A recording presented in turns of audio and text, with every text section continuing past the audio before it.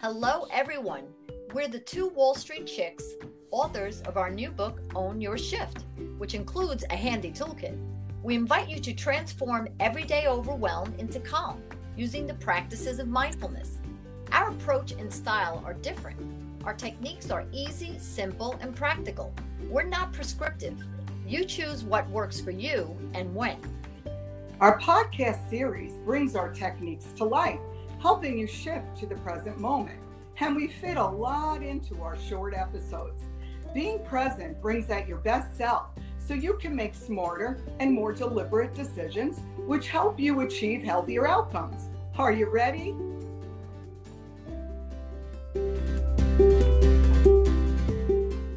So who are the two Wall Street chicks?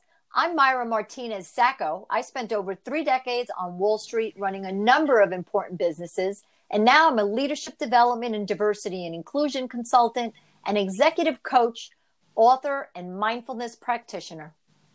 And I'm Melissa Cantor. I call myself Wall Street guru turned Main Street Buddha, having spent 20 years on Wall Street advising the largest money managers in the world, and over 20 years teaching yoga, qigong, meditation, and mindfulness.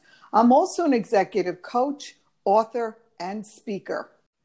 Welcome to Own Your Shift.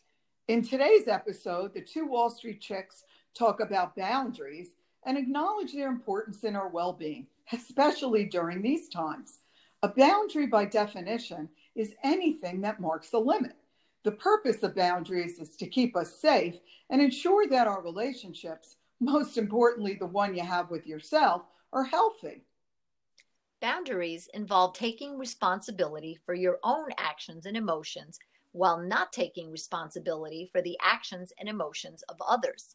Let's explore how we, the two Wall Street chicks, have created and value boundaries in our own lives. So today our topic is boundaries, and I really love this topic, Myra, especially in this time of COVID where there's actual physical boundaries, and we have to address emotional, psychological, and energetic boundaries so we can all stay safe. I'm wondering if you could talk about how you're using boundaries in your life and what role they played. Well, and we all know how important boundaries have become in this environment. I think you might recall that in a former episode, I talked about my move from New Jersey, from a bigger house, to Pennsylvania, a smaller house, one from the suburbs, and then the other one to a rural place in Pennsylvania. So needless to say, with COVID, finding space has been my real boundary issue. And there's plenty of outdoor space, but when you're indoors, and especially now that we're approaching, the fall and colder weather. So for me, the first thing I had to do was find my little personal space for my kind of morning rituals. I meditate. I like to do my 15-minute meditation. I like to do my yoga and my exercise classes. So that was big for me. I had to find my little, my space. Yeah, I could see that. Yeah, it's just critical. And, the other thing was too, my husband's retired, so he's got a lot of time in his hands, and, I'm the big playmate for the day. So we found that what works is if we close the door to whatever space we're in, that's a signal that we kind of need a little bit of a timeout. We need our own personal time. Wow. Can I just ask you, did you verbally say that, or it just happened organically? I think it started organically, and then we saw it worked, and we've made that, kind of a point. If I'm in, like right now, I'm in this room, and, he'll know that if I close the door, it's kind of closed off. So, and that helps, right? Because you need to have those cues so that you could kind of live together in a pleasant way, especially in the environment that we're in. So that was kind of one of my big to-dos, especially the my personal space, and then finding cues. And so what have you done, Melissa? How have you kind of coped? Well, boundaries is so tricky, right? Because just to go back a minute, I'm a middle of five and I grew up sharing a bedroom and, I worked on a trading floor and I didn't even know what a boundary was, to be honest with you, until I started these mindfulness practices. So I have to say that I really had to learn through the practice of mindfulness, number one, to be aware when I was just working myself to exhaustion to satisfy everybody else's needs and have no boundaries. Um, so number two, I had to learn how to say no and give myself permission to even have a boundary. That's And true. right. So I think, I was even afraid to like take a sick day, and a sick day is a boundary, right? I needed permission. So I think now that I have these mindfulness techniques and these ideas that we're going to talk about, I think for me was just recognizing that boundaries indeed are healthy. I mean, look at in COVID, right? We have to stay 6 feet apart. So that helps us. We have plenty of boundaries in COVID. Or you know what? If you look at the good thing, we're learning boundaries. Exactly. So, saying no for me was a big one. And just like what you said, closing a door and not being afraid to, I don't want to say insult my family, but just let them know it didn't have necessarily to do with how I felt about them, but frankly, more about how I felt about myself. So I've learned to close doors. I've learned to leave the house, even if it's for 5 minutes. I used to get very upset if I had an argument with my husband and he left, but now I realize that that was a boundary that was important. Sometimes I put on music that I know people don't like. That's a boundary. That'll get rid of them. Right?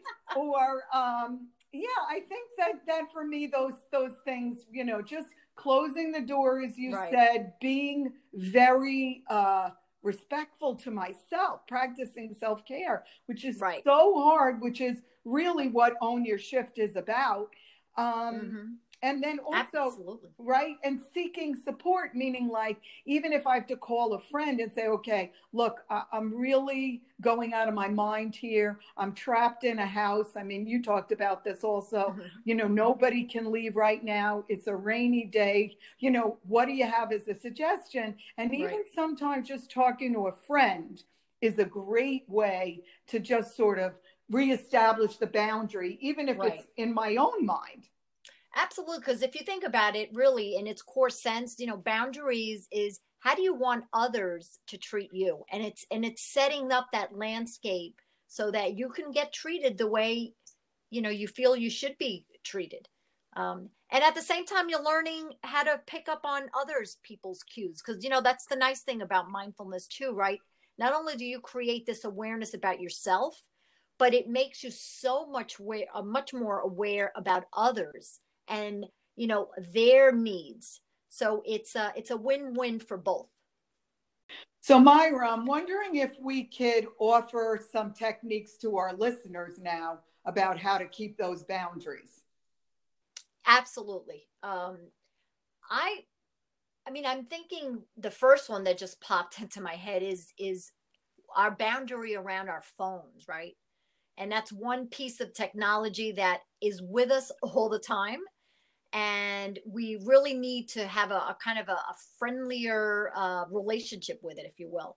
And I think of one of the things that, in fact, we said in our book, which was the whole phones down. I mean, knowing to create times where you're not with your phone. So kind of a little phone vacation.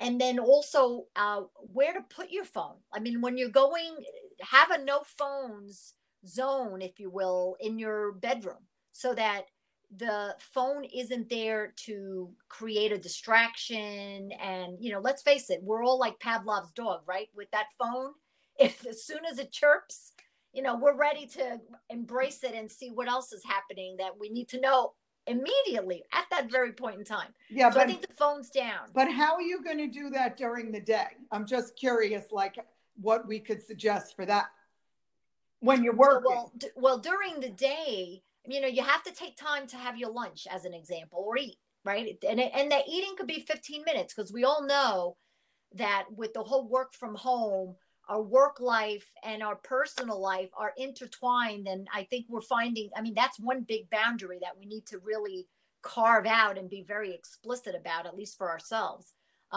So don't eat and watch your phone and pick up on your email or your Instagram feed.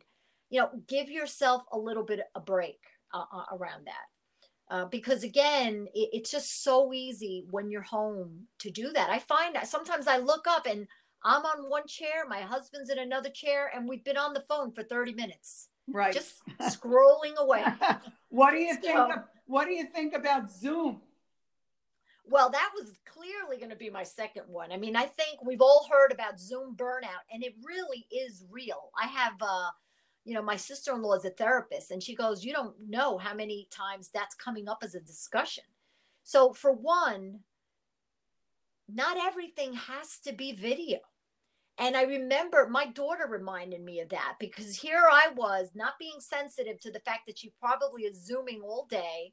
And what did I do? I went to catch up with her and I called her on FaceTime and she rejected my call. And then she calls me back on my regular, the call, just audio, and says, Mom, I'm on Zoom all day. And I said, you're right. And I should have been sensitive to that. So for one, you don't have to be on video all the time. The other thing that I have found is when you're on Zoom, go for a speaker view. Don't go for the full gallery view, because that is very distracting and full of stimulation. So those are some of the things that have come up for me anyway. And I think they're valuable. Yeah, no, I think I think those are good. That's good advice. So Melissa, what are you finding? What are some of the techniques that you would like to offer up? Well, I think, as far as the phone, setting a different ringtone. So that's another way that keeps, that phone is an appendage, as you said, to my body. So I put a ringtone just for my family. That way I know not to pick up. Absolutely. Right. Do the same thing for your boss, right? If you know that you need to pick up for one person at work, regardless of what you're doing, if that's your boss, then that's the person you put in a special ringtone for. Yeah, the other thing I want to talk about is the concept of white space. So what does white space mean? White space is a boundary that you actually put on your calendar that you have for yourself. So, I like your idea of your lunchtime putting white space. I actually do it for exercise. So I block out exercise. I time it. That's my white space. That's your self-care. Right. And then the other thing I think you could do is you could set a boundary around emails. Like, I don't look at emails until after I've had breakfast and after I've meditated, even if it's 15 minutes. So it's not like, I'm going to some mountain and meditating for an hour. I'm just suggesting to our listeners that if it's part of your practice to meditate, that, take your 10 minutes in the morning, have your coffee or tea, give yourself that boundary to reflect, and then you can go and look at your email. And, here's the thing about boundaries that's so important, Myra, and I recently just learned this, it took me a long time, is that you have to find what your boundary is, and then you have to stick to it. In other words, like, even though we said, close the door, do this, set the email, no one really is going to value your boundaries unless you yourself value them.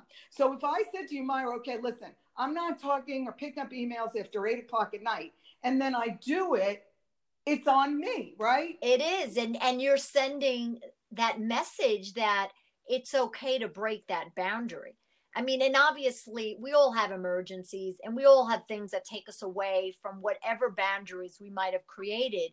But Melissa, I think you said a very valid point. We have to show that self-care, that respect to ourselves before we could even expect others to show it. And when they don't, we can very kindly remind them of our boundaries. Setting, practicing, and holding healthy boundaries is key for your well-being. With clear boundaries, we can shift from a state of overwhelm to calm. We hope you found our easy, simple, and practical techniques that we shared today helpful. And remember, give yourself permission to create limits and then make yourself accountable for keeping them.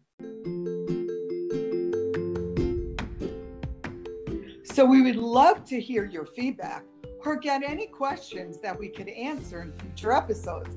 So drop us a line at 2wallstreetchicks@gmail.com. That's the number 2wallstreetchicks@gmail.com. We're also available for customized virtual workshops or offsite meetings. The practices we share are in our book, Own Your Shift, and its toolkit. So buy it and follow along. And hey, if you find our podcast helpful, please subscribe and share it, as we could all use a little shifting in our lives. Tune in next time when the 2 Wall Street Chicks talk about how getting rid of clutter not only clears your space, but your mind too. And as usual, we'll offer plenty of ideas and techniques. Thanks for joining us today. Bye, everyone.